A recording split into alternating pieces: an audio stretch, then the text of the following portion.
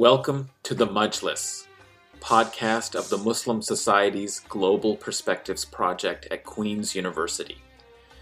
Majlis is the Arabic word for an assembly, literally a gathering of people sitting together, and it was used for the sessions of learned scholars, philosophers, intellectuals, and artists brought together to discuss and debate.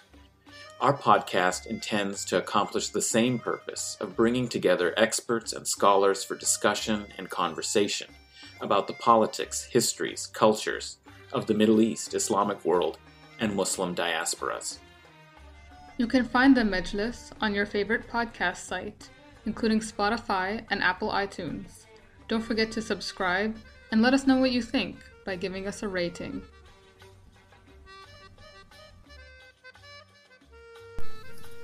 This is a special extra episode of The Majlis featuring a live discussion panel that was organized by MSGP at Queen's University. For information on future live events, please subscribe to our newsletter in the link in the episode description. We hope you enjoy this episode. Hello, welcome everybody. It's good to see you. I'm Adnan Hussein, and I teach in the history department here and direct the School of Religion and also the Muslim Society's Global Perspectives Project here at Queen's University. And as I'm sure you all know, it is Islamic History Month because it is October. And so as a result, we have a number of events. We run events throughout the year, but especially during October to commemorate and celebrate Islamic History Month. But today we have two events. And the first of it, which is about to start, as soon as I introduce our speaker today. So I'm really delighted to be able to reintroduce, because you've given a talk for us before, but to reintroduce Dr. Mohamed Abdou, who is former PhD student, graduated here from Cultural Studies at Queen's, and has gone on to be an assistant professor in sociology at the American University in Cairo, and is currently a postdoctoral fellow in global racial justice at the Einaudi Center for Global Affairs at Cornell University. And he is the author of a fascinating and provocative and thoughtful and stimulating book called Islam and Anarchism, Relationships and Resonances. He's going to be talking about one part of that book in today's talk called Anarcha-Islam, Towards an Anti- and Non-Authoritarian Islam. But I encourage you also to get the book and also come this evening to the book launch. We'll have a little conversation about the book as a whole, and you can ask even more questions and also buy the book. Novel Idea will be having a table, and the author, I think, will be glad to sign copies. So do come out. That's this evening, 7 to 9 p.m., and it's in McCory B201. Okay, so without any further ado, please join me in welcoming Dr. Mohamed Abdou.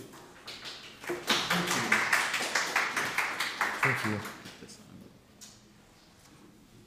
Might be a little bit strange putting this on, so do you mind if I nod and just try the volume? Can you all hear me okay?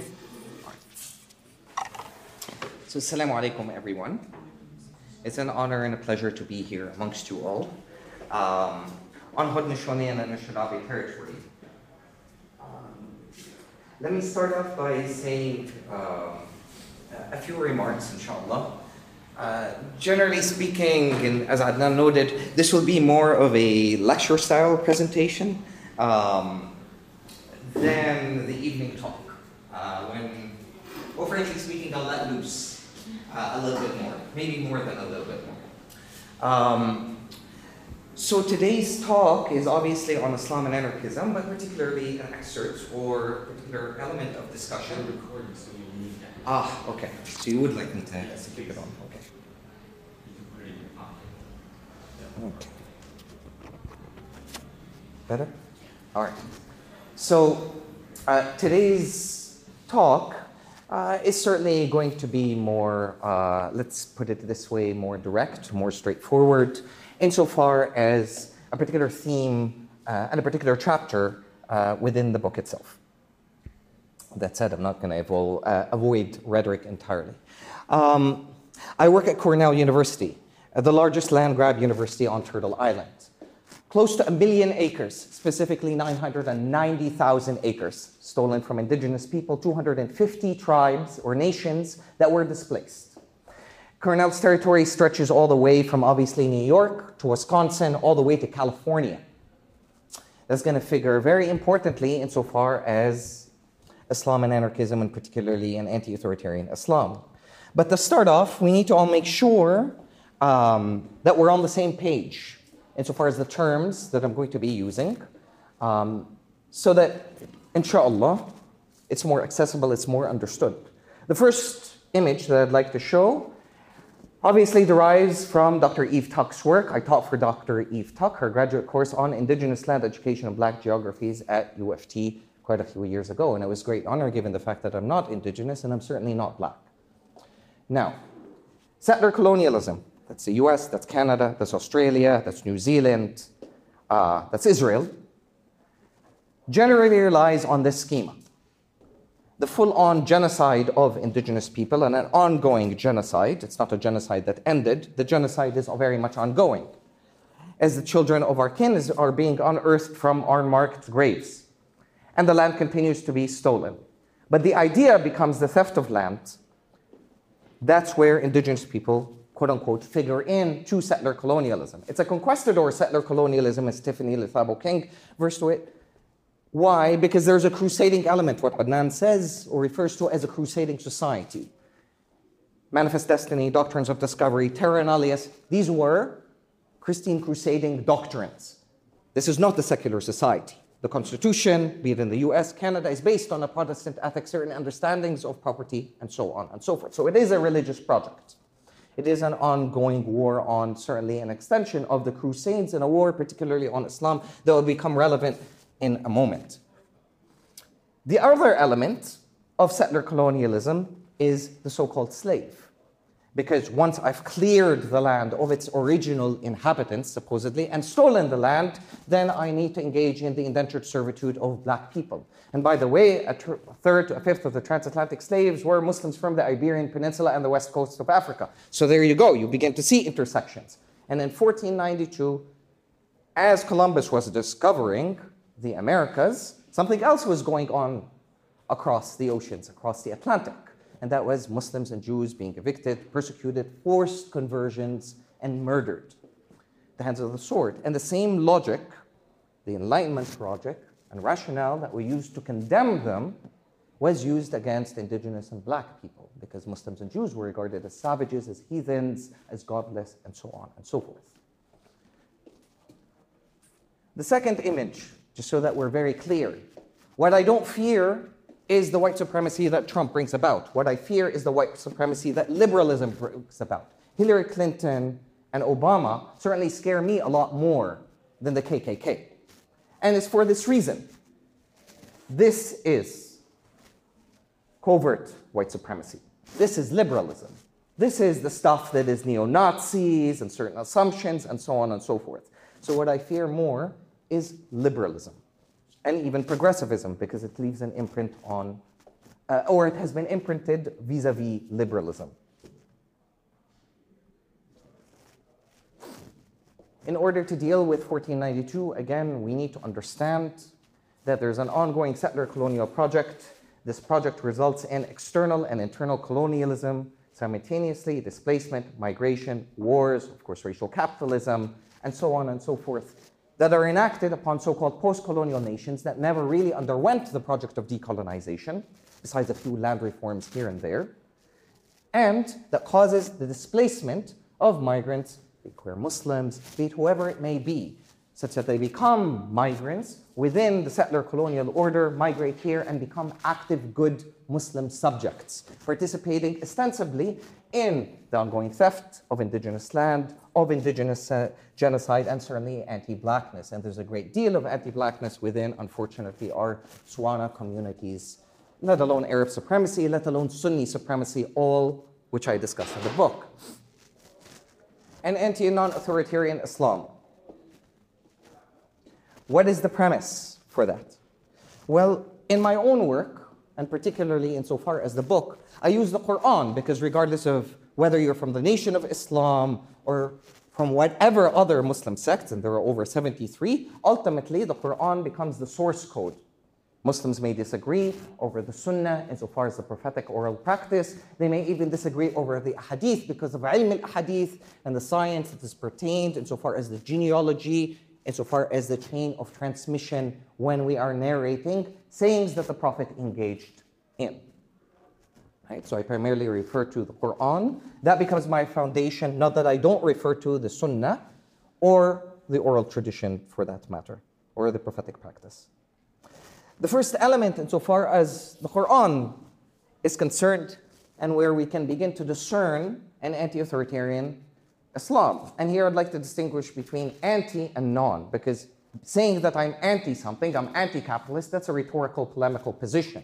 Actually going back and decolonizing materially land-based concepts and practices that exist within Islam, within my own tradition, and beginning to extract these practices, this is where I refer to as non-authoritarianism or non-capitalism.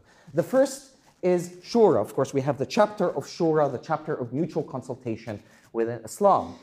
That's a non-authoritarian and an anti-authoritarian concept and practice within Islam.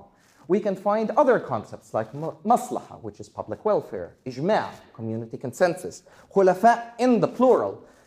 And I'll get to this prerogative of the caliphate in a bit, because no such governing order per se exists. Khulafa is used in the plural form within the Quran, and one can find it in several verses, some of which are noted, 769, 774, 2762, and so on and so forth. To most Muslims and non-Muslim scholars, the caliphate, or what is referred to as the caliphate, is supposed to be, is a governing order that emerged following the golden era, particularly in Islam, whereby the logic was that the ummah was to be led by a certain khalifa, a singular khalifa, which is often perceived or misinterpreted as political successor. Despite the fact that the concept, like I said, of caliphate is not a fundamental part of Islam. Sovereignty lies in the ummah in Islam and not the caliphate, because Islam and God did not ever determine a macro political structure by which Muslims organize themselves. They had to internalize certain micro, and I say this purposely, micro-fascistic or anti-authoritarian concepts and practices that they embodied in their day-to-day lives. Fascism is a mass psychology. Why do I say that? Because there's a difference between one saying Trump is a fascist and that the system itself is fascist. Hannah Arendt wrote The Origins of Totalitarianism, and totalitarianism is where the state, in a vertical, which is organized vertically, hierarchically, uses all its mechanisms, the police, the military, neoliberal academy, at its service and at its disposal, as the Bush administration used it during the Iraq War. The academy was part of that narrative in order to make the justification for totalitarian militarized intervention in all kinds of societies, particularly in Iraq and Afghanistan. Why do I say fascism is a mass psychology? Because Hannah Arendt wrote, it was William Reich that wrote the mass or the political psychology or the mass psychology of fascism. Why do I refer to it as a mass psychology? Our real fathers are the nation state and capitalism. Every nation state is racist. That's Foucault. Capitalism inherently is also racial, as Cedric Robinson had taught, as Ruthie Gilmore Wilson, Mariam Kaba, and so on. Daddy is the state. Daddy teaches us how to discipline, to control, to categorize, to hierarchize people, to judge based on surface, and then to embody those within our own dynamics and relationships with one another, insofar as the streets. Okay. Capitalism, nothing is sacred to it. Che Guevara on a t-shirt, a symbol of anti-capitalist resistance on a t-shirt. Love is celebrated on Valentine's Day or in pride marches, which are surrounded by Heineken advertisements and so on and so forth. That's pride, or that's supposedly what pride is supposed to signify. So we are Oedipal subjects. With this father and this mother, we learn to commoditize, materialize our relationships. Everything is up for grabs in that sense. These are our parents, and we've internalized all these micro-fascistic tendencies. You see, the state is not something that hovers over and above us. We all govern one another already vis-a-vis a set of capillary networks of relationships insofar as the asymmetrical power dynamics that exist between us because of the different positionalities that we hold. So I have a certain male privilege in comparison to a Muslim woman, and so on and so forth. And if blackness figures into the equation, then certainly that. So then there is ijma', community consensus, of course. Sorry. I talked, of course, with regards to those three, and then the concept of khulafa. I've mentioned a bunch of verses in which God uses khulafa in the plural. We are all caretakers of the land. We are all responsible in our symbiotic relationship to other than human life, and we are accountable for that on the day of power, or resurrection. There's the concept of tawheed, which implicitly and explicitly means the identification of anybody but Allah subhanahu wa ta'ala, at least for Muslims, be it a nation state, which we pledge allegiance to in order to attain citizenship. That we come about and we swear that we would defend Canada even if it is by means of taking up arms. That is the extent. Now our God has been replaced by the so-called secular Christianized state. Now tell me, does that not break tawheed? Particularly insofar as our migrations as people of color, as ostensibly Muslims, onto this land. Where is the responsibility insofar as the hijrah, i.e. our migration? So tawheed becomes a very important concept. You don't deify your children, you don't deify a flag, you don't worship anything, and you don't pledge allegiance to anything. Here you have to pledge allegiance to the Queen in order to achieve citizenship. And supposedly Muslims are okay with that. Imam is a concept which refers to as a quote-unquote spiritual successor. But something that we need to understand with regards to Imam is that there isn't necessarily a dictum within Islam that says that there needs to be one human leader, because if we're all khulafa, then we're all participating in caretaking. If one were to think about the original polity of the Prophet Muhammad ﷺ, and all the companions of the Prophet, women, men, etc., they all had embodied in a revolutionary way shura, maslaha, ijma'. You see, engaging in a revolution, as the Quran exactly says, إِنَّ اللَّهَ لَا يُغَيِّرُ مَا بِقَوْمٍ حَتَّى يُغَيِّرُوا مَا بِأَنفُسِهِم. And I live Tahrir Square. Right? So this fantasy that social change has to deal with something external to us is an illusion. We are the vehicles for that social change. And that's why Tahrir ended up falling apart the way that it has. We've yet to see whether that can be resurrected in any way, shape, or form, but it certainly won't happen in the same way that it occurred. The state usually relies on a politics of rights, the lowest common denominator that is necessary for an individual or a party to get elected. What I'm talking about is a different kind of muamalat, a politics of responsibility that a community would exercise insofar as its relationship within the community itself. So a politics of responsibility. You don't have rights until you know what your responsibility is, be it to indigenous people, be it to your kin, be it to whoever. Most scholars on Muslim governance always affirm that human leaders must be subordinate in one way to another to the supreme textual imams. Because in the death of the Prophet ﷺ, our real imam is the Quran. It is the guide, because that is literally what the imam is. It acts as a guide. And power is always fluid. So why the need to concentrate it in a hierarchical, crystallized form within the nation state that is only going to expand of the asymmetries of power amongst the populace? So part of the argument here is that there is no need for a human imam per se. The Quran acts as our imam. And then we engage in debates, because there is an usul to ikhtilaf and ethics of disagreements that Muslims are commanded to abide by insofar as achieving consensus, insofar as their decision making, and seeing what is best for the public welfare. You know, I shudder to think that Muslims don't even understand the meaning of their own traditions. For instance, how many Muslims would translate Islam, and this is very common, into the word submission in English? Well, that is a wrong translation, because the word for submission in English is actually khudu'. Completely different word. Islam comes from the root sallama, to willfully deliver based on thought, critical thought, action, and by choice. Yet Muslims continue to interpret it in an Orientalist fashion as submission. And what does submission suggest? It suggests benevolent act of simple belief without thinking, without reflection, without anything whatsoever. And this is why it's very Orientalist, because it takes the agency from Muslims to actually think through their traditions. They're not simply Muslim by being born so, although that may be true, but rather by engaging in critical thought. The Quran constantly says, أَلَا يَفْقَهُونَ أَلَا يَتَفَكُّرُونَ. Do they not think? Do they not reflect? And by far, it is not a literalist text, because 60 to 70% of the Quran is calling on folks, it's parables, it's metaphors, it's calling on folks to engage with one another, to learn from one another. وَخَلَقْنَاكُم مِّن شُعُوبٍ وَقَبَائِلَ كَيْ تَتَعَارَفُوا وَأَحْسَنَكُمْ عِندَ اللَّهِ أَتْقَاكُمْ. And we created you from different tribes and nations so that you may get to know one another. Get to know one another, not dominate one another. And the best amongst you are those who exercise what? Taqwa, piety. But piety in relationship to what? عدالة اجتماعية, social justice.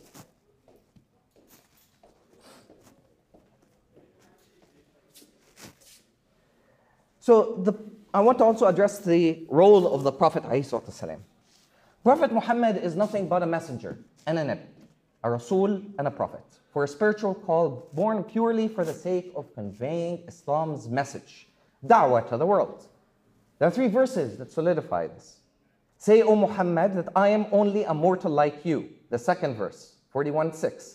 Say, I, Muhammad, am nothing but a mortal. It is revealed to me by inspiration that your Allah is one Allah. The third verse directly addresses the scope of the Prophet's authority for those who take as awliya, which means guardians, supporters, helpers, protectors, others besides Allah subhanahu wa ta'ala, as protectors and worship them. Even then, Allah is a protector over them. So it is not Muhammad's decision in the first place as to whom is to be protected and whom is not to be protected. If you were worshipping Muhammad at the death of the Prophet Muhammad, Muhammad himself said, if you are worshipping Muhammad, Muhammad has died.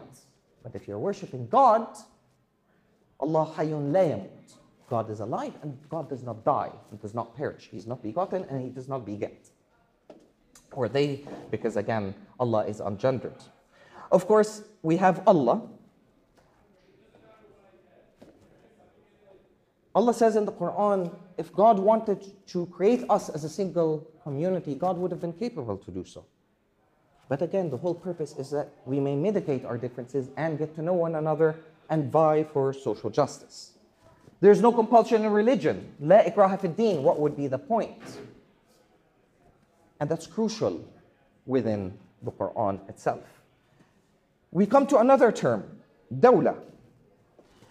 If you ask any Muslim or any Arabic speaker, what is the word for state? The immediate response will be dawla. Dawla does not mean state. We did not have a word for state because the state is a Euro-colonial governing order that was developed vis-a-vis Euro-America. So even Daesh or ISIS, when they come about and say ad-dawla al-Islamiyya, they have a little understanding of the fact that there is no such thing as an Islamic state. And Wa'il Hallaq, who I draw upon, certainly wrote a book titled The Impossible State. I'll get to dawla in a moment, because what I would also like to say about dawla is these set of facts, if you will.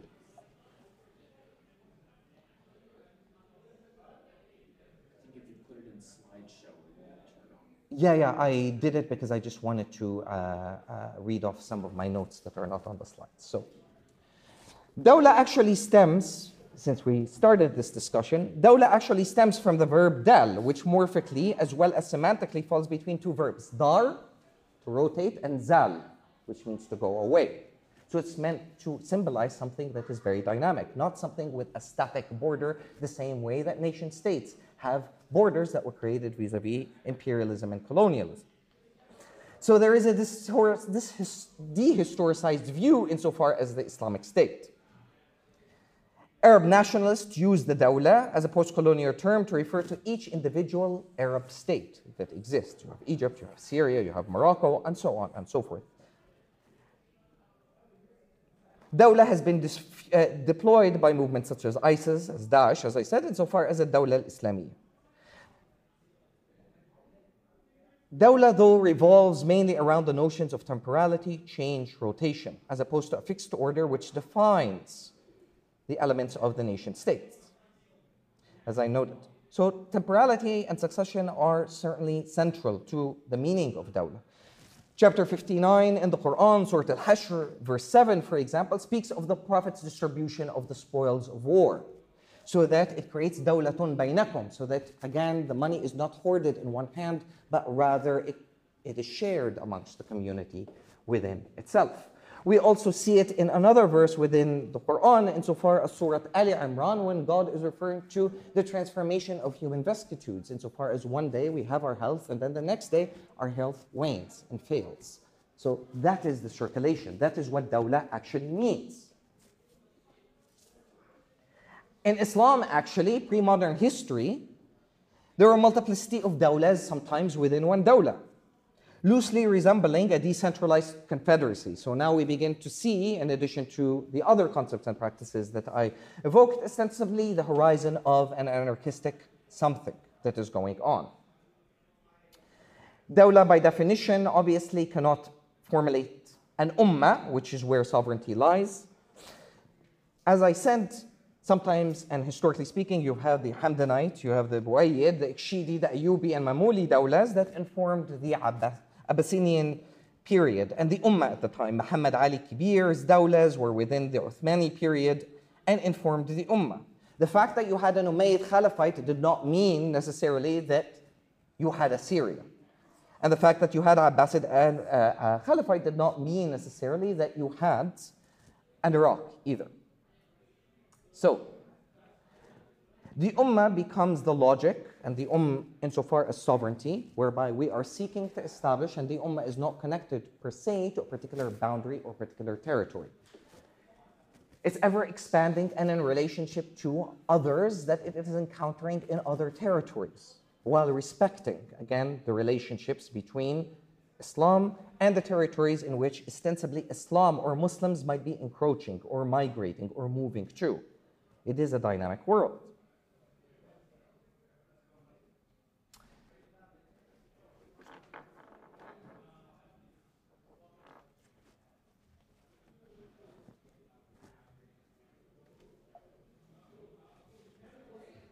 Okay, so the Ummah etymologically, and from an Islamic and arguably even Islamist perspective, because what is the term Islamist? Again, that's another Orientalist term that suggests the politicization of Islam as opposed to the fact that any idea is inherently political. Judaism is inherently political. Any idea is inherently political, period. However, Ummah is designated in Lisan al-Arab, one of the foremost sort of authoritative Arabic doctrines, or dictionaries, written by Al-Ansari, as emanating from the root which literally is a verb that means to head for, to quest, to lead, to guide. As a noun, it also means destination, purpose, pursuit, aim, goal, and so on. So the Ummah could even be one person. Prophet Abraham ﷺ was described as an Ummah unto themselves. Surely Ibrahim was an Ummah obedient unto God, a man of pure faith and not an idolater. So again, we begin to see a different orientation cosmologically, politically, ethically, and so on, insofar as ostensibly what can constitute a non-authoritarian or anti-authoritarian Islam. Unfortunately, post-colonialism that assumed by simply taking over our nation states, that would author some grand schema of decolonization, began to conjure up or Arabize particular Muslim concepts. So I recited earlier the verse insofar as وَخَلَقْنَاكُم مِّن شُعُوبٍ وَقَبَائِلٍ لِكَيْ تَتَعَارَفُوا. And so in Islam, there are particular categories. For instance, qawm, which is a people. Sha'b, smaller nation. And then qaba'il, smaller tribes. And the idea is to use these quantitative qualifiers in order to preserve a degree of responsibility between larger nations and smaller tribes or smaller communities. Nonetheless, the word qawm was taken to inform a kind of pan-Arabism, al-Qawmiyya al-Arabiyya, or al-Qawmiyya al-Afriqiyya, the African qawm or peoplehood. and wataniya insofar as each individual nation being a nation onto its own. So al-wataniya al-Masriya would be Egyptian nationalism. But there was a limitation to that logic because there's a difference between post-colonialism and even anti-colonialism and decolonization, as Eve Tuck, again, very much straightforwardly puts out. You celebrate the return of your resources, that's one thing. Knowing what to do with these resources and how to go back to your own traditions to develop your own governance models, your own models of economic exchange, of egalitarianism, of gender relations, and so on, is something altogether different. Decolonization is an inherently violent act that way. And we live in violence consistently and constantly. Violence at the level of the street, the sexism, the racism, the everything, all the isms that we experience every single day. But also the violence insofar as identity, insofar as learning how to re-dream dangerously, because we have a poverty of imagination, as BIPOC people. We continue to harp or strive to use, particularly the state, which we assume to be a neutral entity in order to institute social change, as opposed to understanding the fact that the state only serves to contribute, again, to the crystallization of certain power dynamics. It's easier to take over, in a Marxist-Leninist way, institutions and think that you're going to change the state that way. It's easier. But what's more difficult is actually building community at a horizontal level in which there's actually face-to-face interactions, because you're not forced to do that when your relationships are being mitigated vis-a-vis a third party, which is the nation state. But we've accepted the nation state as the de facto colonial model. We refuse to go back to our native ways of governance or actually begin to think outside the box. And if colonialism has stripped anything, it is our ability to imagine, to dream dangerously. Again, this is the degree of shame, of inferiority complex in a Fanonian way that particularly Muslims have internalized. We want the technology of the West. We want the so many advances of the West, but we don't want to deal with gender. We don't want to deal with queerness, despite the fact that we have medieval Arabic literature, sex manuals, art that deals with same-sex desire, etc., etc. But we won't, and we don't want to confront that legacy. We tend to sterilize our own history. In the book, of course, I refer to a lot of medieval Muslim scholars, Al-Mawardi, Muhammad al-Ghazali, of course we have Ibn al-Aqil, Ibn Taymiyyah, Ibn Qayyim, Ibn Nujaym, and many other more, in addition to contemporaries.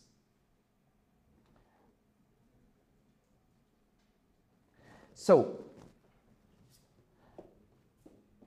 given this poverty of imagination, and the fact that we feel so much shame as people of color that we straighten our hair, we like to dress like white people, we've internalized cultures of whiteness, which is even more dangerous, because cultures of whiteness means that we've adopted the civilizational, freedom, democratic values of the West that we regard as superior than our own traditions, than our own cultures, than our own spiritualities have to offer. This is the degree of shame, that we would bow down and mourn a queen that was responsible for everything from colonialism and imperialism to opium wars. That is the degree of indignity that we have, the lack of confidence that we have insofar as our own ways. So who exactly are we worshipping? Are we worshipping this queen, or are we worshipping Allah subhanahu wa ta'ala? Who are we pledging allegiance to? To the queen, to a Canadian nation state that continues to engage in the thieving and the genocide of indigenous people? Is that the price that we're willing to pay in our hijrah, in our migration? Maybe we do have a lot of things to learn insofar as actually the Prophet Muhammad's message, as a matter of fact. So as I said earlier, sovereignty insofar as pre-colonial Muslim usage lied in the ummah that was supposed to include Muslims, non-Muslims, vis-a-vis the Medina Charter or Mithaq al-Medina that the Prophet Muhammad, in the original formation of the polity, had. Muslims, Jews, Christians, Sabians, people from all kinds of denominations, because guess what? Quran is a message not just for Muslims. It's a message for al-mu'mineen, believers. God does not shy if one actually reads the Quran and reads it well and tries to understand and grasp it well. There are several categories of reference within the Quran. Number one, the Quran distinguishes between the word religion, which is an anthropological category, certainly you're American, the closest approximation in Arabic to which it is deen. And that is different from iman, faith, and that is different, but it also interconnected to ruhaniyya, spirituality. Three interrelated categories that, yes, speak to one another, but are not necessarily the same. God does not shy in verses in the Quran to say, Ya ayyuha al-muslimina wal-muslimat. When God wants to speak to Muslims, God speaks to Muslims directly. But in so many verses, God says, Ya ayyuha al-mu'minina wal-mu'minat, O believers. So what exactly ontologically, epistemologically defines a believer from the so-called kafir or the infidel? Well, the infidel is the one, or the kafir is the one that corrupts in the earth, doesn't mind the welfare of the orphan, of the poor, of the elderly, of women, who engages in israf. So we begin to see the relevance of al-mu'mineen. Mu'mineen don't necessarily have to be Muslims, and they don't necessarily have to be, per se, people of the book. But they are believers, and they are believers in a higher value, and a value that stands for social justice. And that becomes, or should become, the ontological, epistemological categorization that causes us Muslims to sit down and reflect upon our responsibilities to so-called non-Muslims, because guess what? There are Muslims that are Zionists. There are Jews that are Zionists. There are all kinds. So we have sellouts within our own communities. It is not a matter of simply praying 5 times a day, because at the end of the day, if that prayer does not lead you to act in a humble way insofar as women, insofar as the elderly, insofar as the land on which you reap the fruits and labor from, then what kind of a Muslim are you? When the Prophet came to institute adala ijtima'iyya.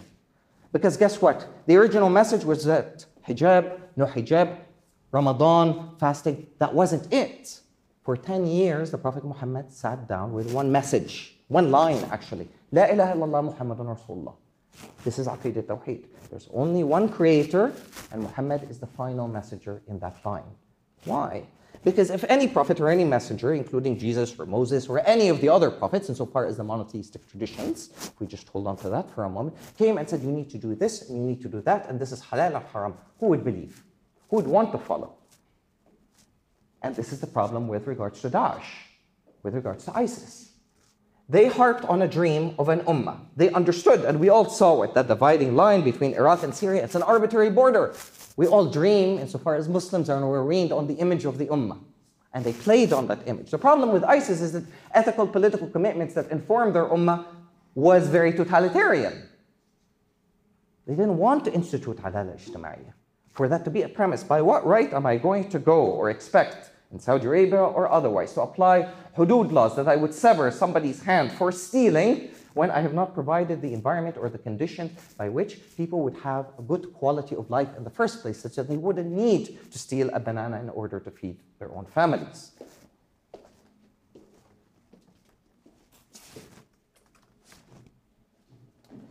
So, as I noted earlier, dawla does not mean state. And I went a little bit insofar as that discussion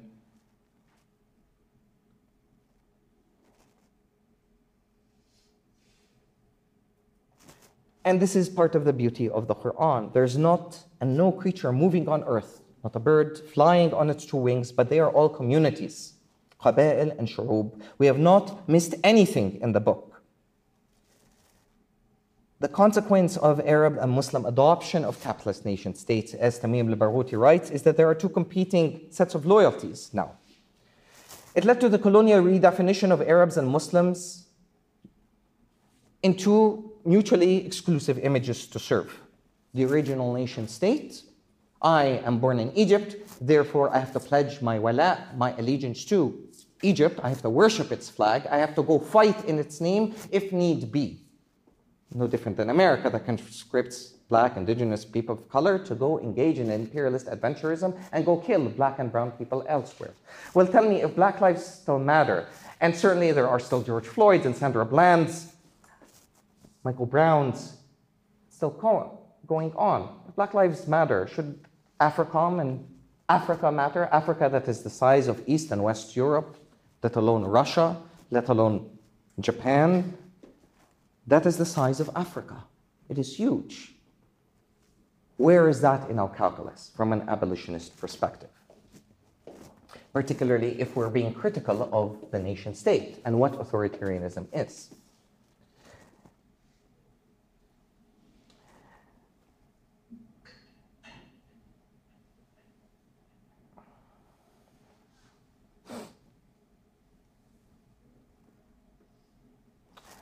This is at least an approximate map of Turtle Island. And if one pulled similar images of pre-modern Muslim history, one would certainly see contours as such. You did not have the striated, linearized spaces that exist in modernity. I actually have, and it was a wonderful image, I believe, by a historian. He's actually at Columbia University, that shows somewhat the transformation of Muslim societies, particularly over 3 to 4 centuries of time. Now, of course, I'm not going to encapsulate 1,443 years of Muslim history. And I'm not interested in romanticizing that history either, because Muslims certainly created and were responsible for our own demise, let alone atrocities of our own. But that is the degree of nepotism and despotism and our own egoism that fed into the process. But then we need to go back and begin to extract, like I said, and this is my hope, this is my wish, is to extract the ethical and political commitments that should have informed this identity Muslim. Identities are very limited in that way. They're tactically important because guess what? Yeah, Black people and indigenous people and people of color suffer the consequences of racism every single day. So there's a reality to that, but are also strategically limited because who's Black and who's indigenous?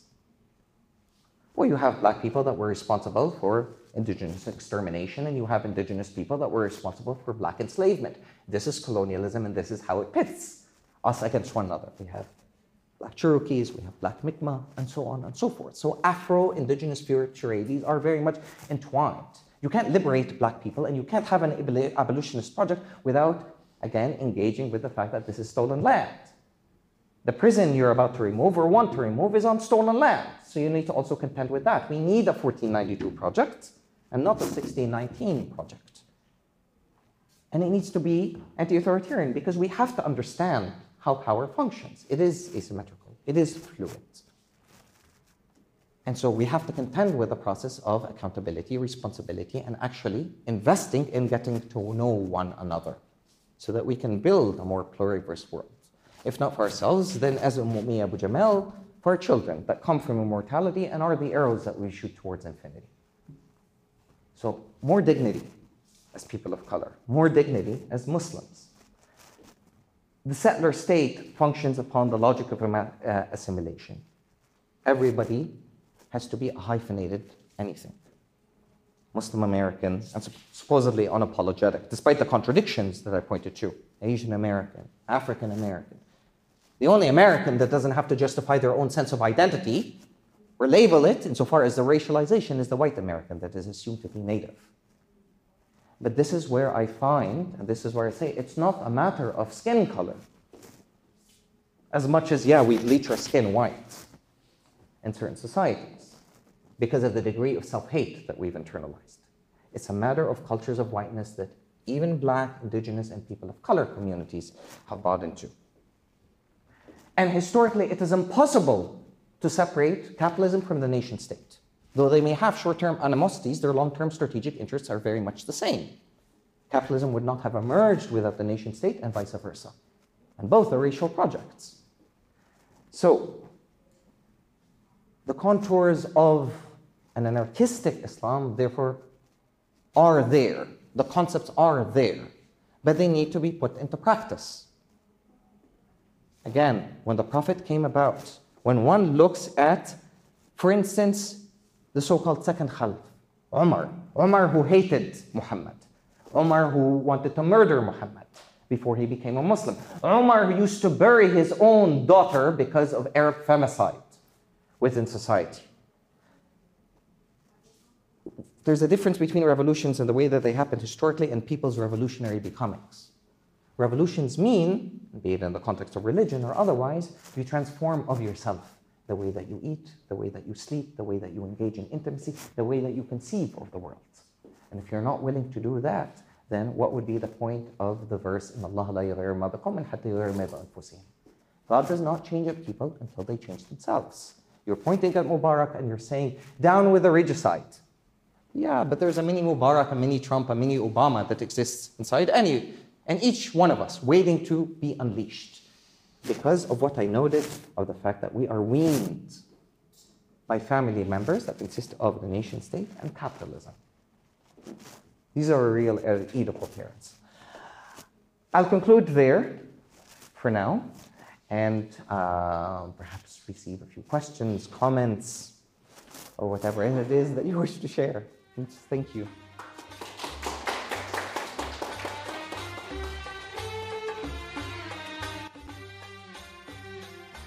Thank you for joining us in the Majlis, a podcast by MSGP. Muslim Society's Global Perspectives, or MSGP, is an initiative at Queen's University dedicated to connecting the complex history of Islamic societies with the contemporary world. You can connect, learn more, and support us by checking out our website, www.queensu.ca/MSGP, and stay up to date with our events by following us on Twitter at MSGPQU and on our Facebook, MSGPQU. You can also follow our YouTube channel, The Majlis.